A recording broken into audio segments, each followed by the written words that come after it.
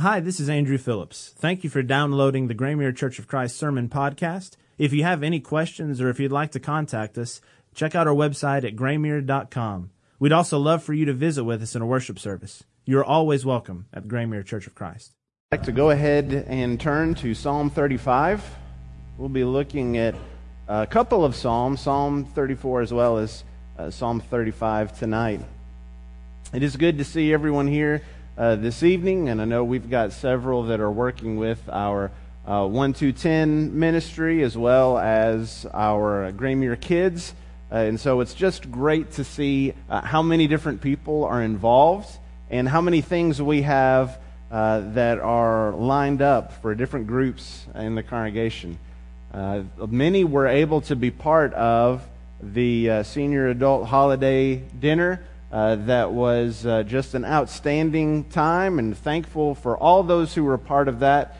Of course, thankful for Jack Malone and the work that he does with that group, but there were many others that banded together to make that a reality.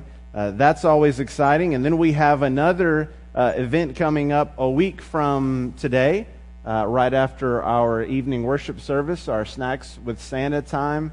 That's always a lot of fun for our children. There are some special surprises there, and so we hope that you'll stick around and just enjoy the times we can be together. Many of you are involved with the angel tree that we have, and already seeing some of those gifts line up there, and so there's just a lot of ways to get plugged in and get involved. One thing I wanted to highlight that was mentioned in the bulletin is that at the end of the month, when we have our open door Sunday schedule, we will have our morning worship service together. Jonathan Winchester will be sharing an update from India, from a recent trip there. And then we'll have a combined Bible class. And during our Bible class time, various ones of us will be sharing some of the things we have coming up, the ways we have coming up to serve in 2024, and so we're looking forward to that.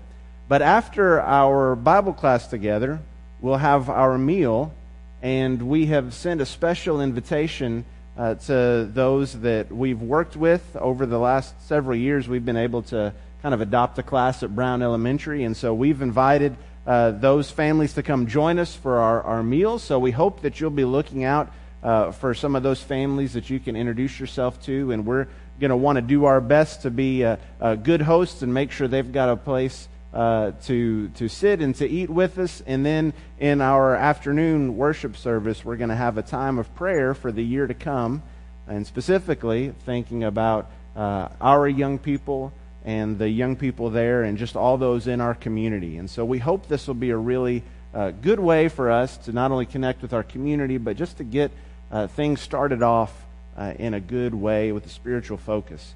So I hope you'll plan to be part of all of that. And I realize that there are times, especially when we're all sitting down, when it can become, maybe feels a little bit crowded, and all I can do is just say we're going to be ready with tables and chairs to put those in whatever places we need to. We don't want that to discourage you from staying for our lunch together. We want to have as many as possible be a part of that. It's a special time for us as a church family.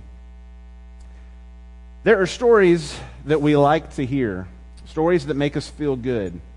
We look for these storylines when we watch movies. We look for them when we read books. We like to see stories of rescue. Those, for some reason, just seem to stand out to us. When someone rescues someone else, when they put their life on the line, when they lay their life down for someone else, there's just something powerful that speaks to us about that. In 1943, there was a ship named the Dorchester, the SS Dorchester, that had been sort of turned into a military personnel vessel. And it was carrying more than 900 soldiers across the North Atlantic when it was fired on. Only one torpedo struck the target, but it blew a waterline, so the ship was fatally damaged. It was dark and it was cold, and they had to abandon ship. There were not enough lifeboats for all the men, and there weren't enough life jackets. And while it was such a tragic loss of so many lives, one of the stories that came out of that event was that there were 4 chaplains aboard the ship who were comforting those who'd been injured in the explosion. And when the ship was ready to sink, these 4 chaplains took off their life jackets and handed them to 4 soldiers who had none. They gave up their life in order to save someone else's. This became a powerful story. There was a commemorative stamp in the honor of these 4 chaplains. It's one of the things that's most commonly remembered about this event. And it's powerful when we see someone who lays their life on the line and rescues someone else. And as tragic as it is for the one who was sacrificed, we think about 4 individuals who were living because of the actions of someone else. That kind of rescue is powerful. And there are some of the Psalms that we look at. Psalm 34, for example, which tells us a lot about rescue. We're going to get to Psalm 35, but I just want to share with us some of the things that we read in Psalm 34. We may have become more familiar with this song in the last couple of years because of a newer song that we sing, Magnify the Lord with Me. It's one of my favorite newer songs that we've learned. And it points us to Psalm 34. Even in our study of 1 Peter on Sunday mornings, Peter's quoted Psalm 34. And listen to some of the things that are written there. I will bless the Lord at all times. His praise shall continually be in my mouth. My soul will make its boast in the Lord. The humble will hear it and rejoice. Oh, magnify the Lord with me, and let us exalt His name together. That's the kind of thing we often expect. We continue through the psalm and we read that He delivered me from all my fears, that those who looked to Him were radiant. Their faces will never be ashamed. The poor man cried and the Lord heard him and saved him out of all his troubles. The Lord is near the brokenhearted and saves those who are crushed in spirit. Many are the afflictions of the righteous, but the Lord delivers him out of them all. Psalm 34 is a series of reminders of the triumph we have when we're rescued from our troubles by the Lord. When we have that kind of rescue from the circumstances that can be so difficult. But what happens when that rescue doesn't seem to come? At least it doesn't seem to come in the way we've expected it. What happens when we're in the middle of one of those moments? Yes, we can read that I sought the Lord and He answered me. He delivered me from all my fears. But what about those moments when we're in the midst of fear? When we're encircled by and covered up with challenge? What about what happens then? That's when we feel a lot more like what we read in Psalm 35. And while Psalm 34 is maybe better known, Psalm 35 is one we're not as familiar with. At least I'm not as familiar with it. And it's a cry for rescue as well. But whereas Psalm 34 gives us sort of the assurance that happens once God delivers us, Psalm 35 is right in the middle of the struggle, is right in the middle of being persecuted by enemies and crying out for God. In fact, as we read Psalm 35, we're going to read some things that it may seem even strange to read out loud from Scripture. Are you allowed to talk about how you want your enemies to be treated this way? I mean, the psalmist is putting things in words that don't sound a lot like what we know we're supposed to do for our enemies and the way we're supposed to love other people. And so as we think about Psalm 35, what does life look like when rescue doesn't seem imminent? I think we're going to be reminded of some of the challenges maybe that we've faced, especially when it comes to enemies. Psalm 35 is all about dealing with enemies. You look at the superscription there, a reminder of a psalm of David. David certainly had issues with enemies. And it's hard for us. Forgiveness can be difficult, and sometimes we sort of try to handle it in different ways, and maybe we try to forgive too quickly. We don't really think about what we're saying. We say, oh yeah, that's fine, but we gloss over it. We don't really process what's happened. And because we say that too quickly and we just try to dismiss it, instead of dealing with it, that emotion, that feeling, that frustration, it just sort of stays there. And it's never really fully resolved because we're kind of putting it to the side. Or we can decide we don't want to forgive other people. That I'd feel much more comfortable if I just get to be a victim. If I get to be the one that is always talking about how I've been done wrong, and I sort of hold that grudge and kind of let that fester, and that hurts us as well. And so as we read Psalm 35, we're going to be reading the psalmist, and again, I picture David thinking about his enemies. And as we do, I want us to be asking a couple of questions that we're going to ask together. One would be why there would be a psalm like this, and this is not the only one like this, that's recorded in Scripture. And then, well, what can we do to apply this psalm in our lives? Psalm 34, the application seems pretty straightforward. Here's what we do when we've been delivered from something. But what happens when we're in Psalm 35? And so if you want to begin reading with me, I'll start in verse 1. Contend, O Lord, with those who contend with me. Fight against those who fight against me. Take hold of buckler and shield and rise up for my help. Draw also the spear and the battle axe to meet those who pursue me. Say to my soul, I am your salvation. Let those be ashamed and dishonored who seek my life. Let those be turned back and humiliated who devise evil against me. Let them be like chaff before the wind, with the angel of the Lord driving them on. Let their way be dark and slippery, with the angel of the Lord pursuing them. For without cause they hid their net for me. Without cause they dug a pit for my soul. Let destruction come upon them unawares, and let the net which he hid catch himself into that very destruction. Let him fall. And my soul shall rejoice in the Lord. It shall exult in his salvation. Well, we stop right there and say, what do we do with a passage of Scripture like this?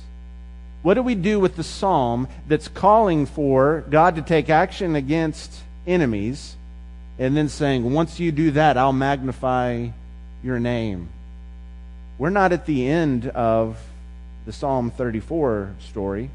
We're not at the victory moment. We're right in the heart of what the psalmist is struggling with. So I thought it would be helpful for us tonight just to ask a couple of questions. The first would be, why do we have this psalm in Scripture? Why do we have psalms like this? What could be the purpose of putting this in Scripture? And here are a couple of things that I think are helpful to remember that. We're reminded multiple times that Scripture is inspired by God. And all Scripture is inspired. But we're also reminded that not all the Scripture we hold in our hands is a direct instruction to us. And that may seem a little unsettling to say at first, because we want to follow the Bible, and we want to do God's will, and I want to do what God said. And so to say that there are some things in the Bible that we're not supposed to be doing, it sort of hits us wrong when we're thinking about that. Wait a minute, I want to do everything. But we know if we're reading through Scripture, there are some things that are directed, commands, for example, that are directed specifically for certain people. Noah gets some pretty specific instructions on what he was supposed to build. Those instructions aren't for me to follow. I'm not to follow those instructions to build an ark. That was directly for Noah. It's inspired. I learned from it. There are principles that are there, but that's not direct instruction to me. There are some things that are recorded in Scripture, and they're accurately recorded. They're inspired. They were said, but it doesn't mean they're what I'm supposed to do. So when Job was struggling with all of the losses that Satan had inflicted on him, his wife tells him just to curse God and die. Now that's in Scripture, but that's not divine instruction. That's a recording of what someone is saying, who again is in the midst of a Psalm 35 moment, saying, what's the point, Job? Why are you holding on to your integrity? We even see some of the things that the Pharisees say to each other in the New Testament. Some of those might be accurate, some of them aren't. And so we have to use context to understand, okay, when I'm reading God's Word, Is this included in here to be an example of, here's what I should do? I should do exactly what this is saying? I should act exactly like this person is acting? Or is it something that I should learn from? Especially in the life of David, it's really interesting when you get towards particularly the second half of his life.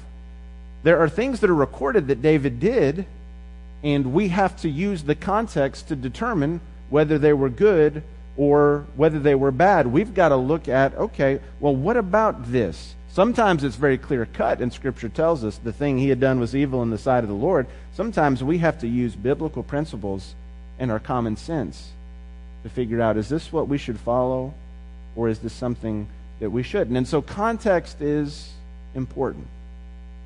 But I think there's something else that's at work here in the Psalms. And this may be the most helpful thing we can take from Psalms like this one. All Scripture is inspired, but all servants of God struggled. All servants struggled. This is important because it's easy for me to feel like when I'm flipping through the pages of Scripture that these were sort of people that lived on a different level, and they kind of had a different level of faith, and so they probably don't deal with the same problems I deal with. And there's something powerful about how many Psalms, it's not just one or two, how many of them record the psalmist at a really low point, at a point where they're really struggling, and they're trying to figure out, not just trying to figure out when is victory going to come, but trying to figure out, how do I get through the day? What do I do to keep myself going in faith, and how can I stay faithful? All servants struggle. And we know the kinds of struggles that David faced. David may be the most well-known for his battle against Goliath, but David's life wasn't a series of spiritual mountaintops. There were some valleys. There were some enemies. And not just enemies that he fought in battle, but enemies that were supposed to be his friend. And so the beginning of Psalm 35, that contend for me, is kind of a metaphor from a law court. It's courtroom language. Someone contend for me. I need someone to stand and represent me. But then you see the request in verses 2 and 3. Here's what I want. I want God to be a warrior, to take the shield and the buckler, and here's the spear, and I want you to go to war. That's a military language that's there. It reminds us of battle. And what he's struggling with particularly here is, this was an unprovoked attack from enemies. Without cause they hid their net for me. Without cause they dug a pit for my soul. Here, can you relate to what it's like for someone to do something to you and there was no cause? There's no reason. Why would they do that? Why would they choose me? Why would they act this way toward me? Now again, it's hard for us to place this at an exact moment in David's life. I do like reflecting on some of those challenges that he faced. When we read through Scripture in 1 Samuel, David is anointed to be king. He's chosen by God.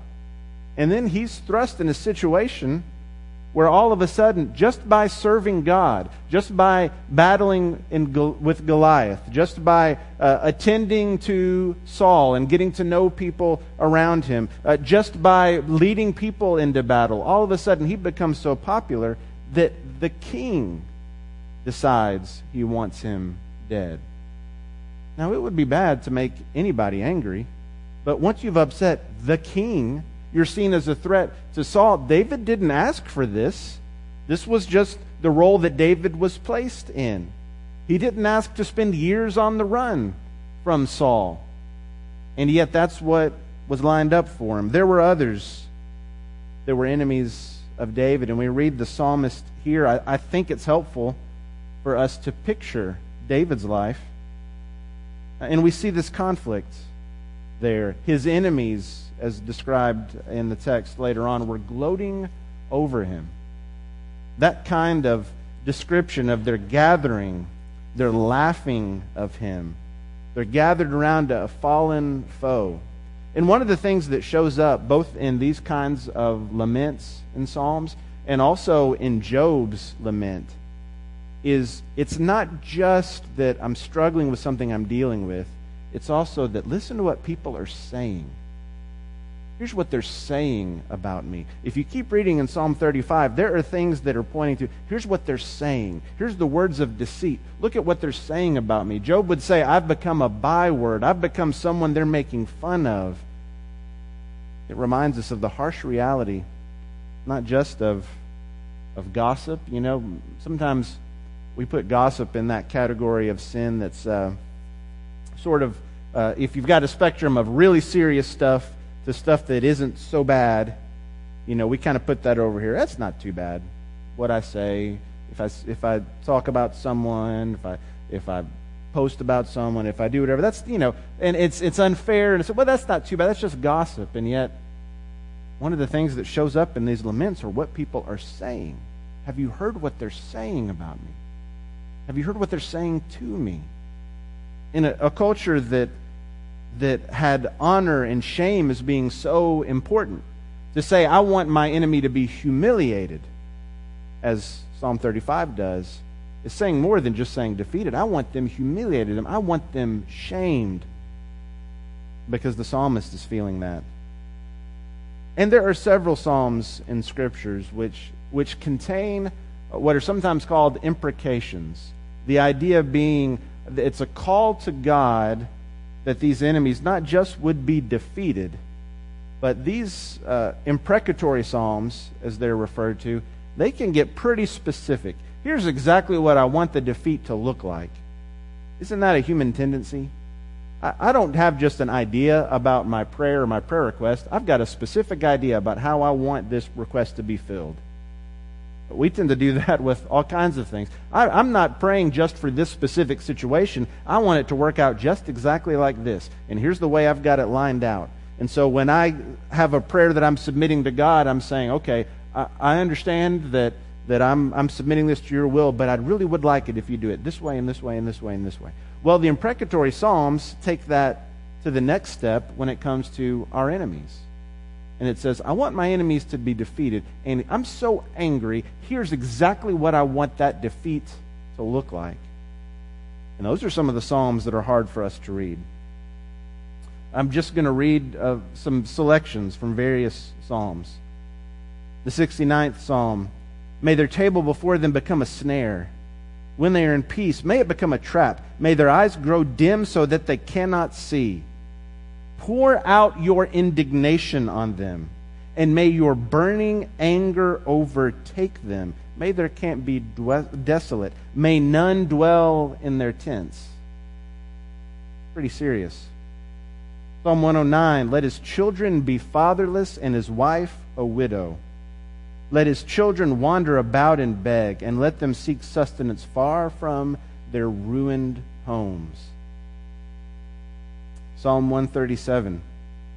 O daughter of Babylon, you devastated one, how blessed will be the one who repays you with the recompense which you have repaid us. How blessed will be the one who seizes and dashes your little ones against the rock. Psalm 143. And in your loving kindness cut off my enemies and destroy all those who afflict my soul, for I am your servant. It's hard to even hear those out loud. But I do think it's important we recognize they're in Scripture, and we have to think about the struggle that they reflect and what it means that we serve a God who is big enough to handle things that are stated, that even as we read them are hard for us to fathom. Thinking again back to Job, if we look through the book of Job, if you look just at what Job's responses are, he challenges God. He is upset. He is voicing emotion. And I think one of the lessons we can take from Job is that God is big enough to handle our anger and our frustration and the things that we say. And I think the Psalms remind us of that as well. These imprecations are difficult. How should we understand them?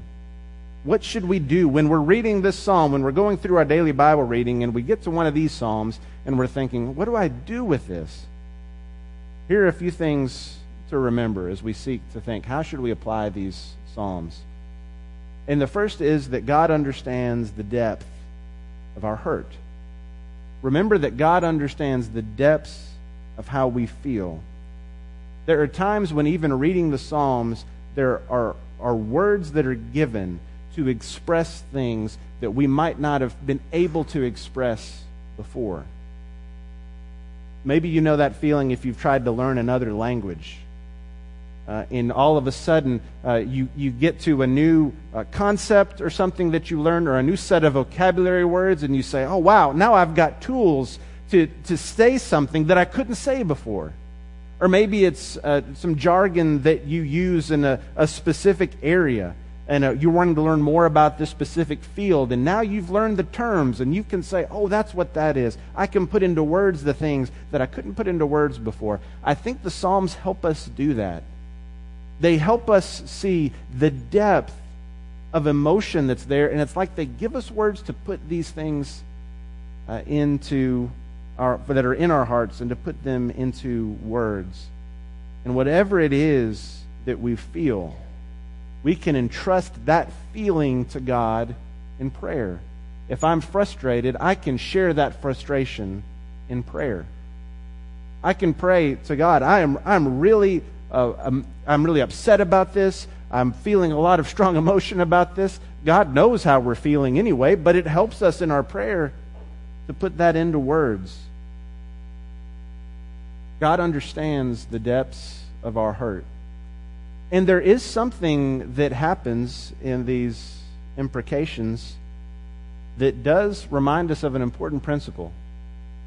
And that is, as we read these, you'll notice, even as harsh as the ones that we've read were, as we think about the enemies of God's people and what they did to them and the destruction that God's people had to deal with, and many times they also were a realization that God was the one in charge of vengeance.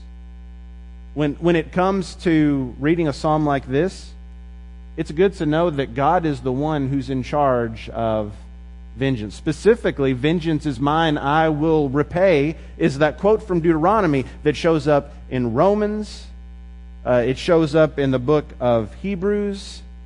It's a constant reminder that we might want to take things into our own hands, but God is the one who is in charge.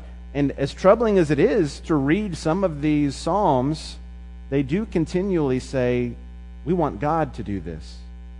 We're looking to God. I'm giving this to God. I think we can be reminded in that when we entrust these things to God in prayer, and we might even say, I wish things would work out this way. I'm so frustrated, it's hard for me to think clearly about this. But when we submit them to God in prayer, we're reminding ourselves of who's really in charge. In fact, when Paul quotes this Deuteronomy passage, vengeance is mine, in Romans chapter 12, notice what he says right after that. He says, don't avenge yourself, because it's written, vengeance is mine, I will repay. To the contrary, if your enemy is hungry, feed him. If he is thirsty, give him something to drink. For by so doing, you will heap burning coals on his head. Do not be overcome by evil, but overcome evil with good. I think it's interesting that one of the steps that Paul gives to overcoming evil is to make sure you understand God is the one who's in charge of repaying those who need to be repaid for their deeds. And that if I don't allow God to be in charge, if I go down the road where I'm seeking to sort of get my own revenge, that looks a lot like being overcome by evil.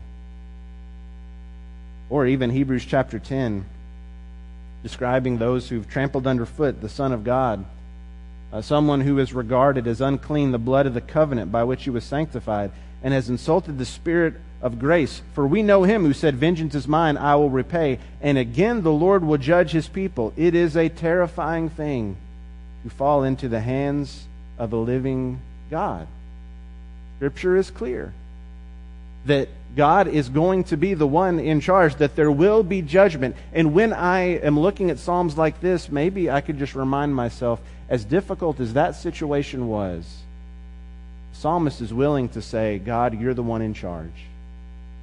Here's what I'd like to have happen. Here's how I'd like my deliverance to look. But you're the one that's in charge. And then also we can recognize our true enemy when we're reading Psalms like this one. Thinking back to David, when he first encounters what's happening with Goliath, as Goliath is challenging God's people and no one is coming out to him. And so David decides he's going to take the challenge himself. Before he deals with Saul and before he deals with Goliath, he has to talk with his oldest brother.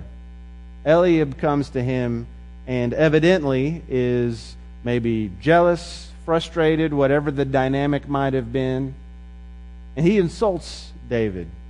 And you've come down here and you're going to do this. And it's a great example, I think, of the real enemy Goliath being over here, but then someone else who's close to David being in between David and the true enemy. In our lives, if we're honest with ourselves, a lot of the times the people that I can get the most frustrated by, the people that might be most difficult to deal with, they're not the true enemy. They're not the ones we really need to be upset with.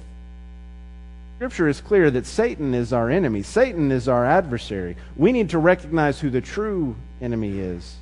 That's where our focus should be. I think that's one of the reasons that Jesus gives us the instruction in the Sermon on the Mount to love our enemies, to pray for those who persecute you. And he doesn't just give us that instruction, he models that instruction for us. When he's on the cross, he shows us what it looks like for people to be persecuting you and to say, Father, forgive them. They don't know what they're doing. Jesus shows us what it's like to recognize who the true enemy is, even when others are hurting you. In the midst of the worst kind of persecution we can imagine, he prays for forgiveness. So when we read a psalm like Psalm 35, we can be reminded who our true enemy is, that Satan is at work, and that God is more powerful. So how do we apply this in our lives? We realize God understands how deep we're hurting. I might not be able to explain what I'm experiencing to anyone else, but God understands that. Secondly, we can know that God is the one in charge of judgment. That it's not for me to decide, I'm not just going to get mad, I'm going to get even. That's the road that leads to being overcome by evil. And so we're reminded, God is the one that's in charge. And even some of these Psalms are reminding us of asking God to take action. And to recognize who the true enemy is. There are times in our life that feel a lot like Psalm 34. We can look back and we can say, wasn't it incredible when I went through this and God was with me every step of the way? But chances are, if I'm thinking about my life in hindsight, there were moments in that challenge that felt more like Psalm 35, that felt more like, I feel like I'm being attacked. I'm searching for help and looking for a place to find it. And God has given us both of these passages of Scripture. In fact, for any kind of situation we could ever find ourselves, there is a psalm that speaks to that situation, that feeling, that hurt, that challenge, that victory, whatever it is. There's a psalm that deals with it. And it's a reminder of how God's people can remain faithful even through the highs and the lows. We love stories of rescue. I think one reason that we might be drawn to those stories of rescue is because as we think about what Scripture teaches us, we think about the God who sent His Son to the earth, as we think about the salvation that's offered there, so many stories and TV shows and movies reflect themes that we already see here in Scripture because it's that central to our lives, it's that important to us. And so when we think about rescue, there's no greater rescue that's been made available than the salvation that we find through God's Word. It may be tonight that you need to be rescued, that you need to put Christ on in baptism.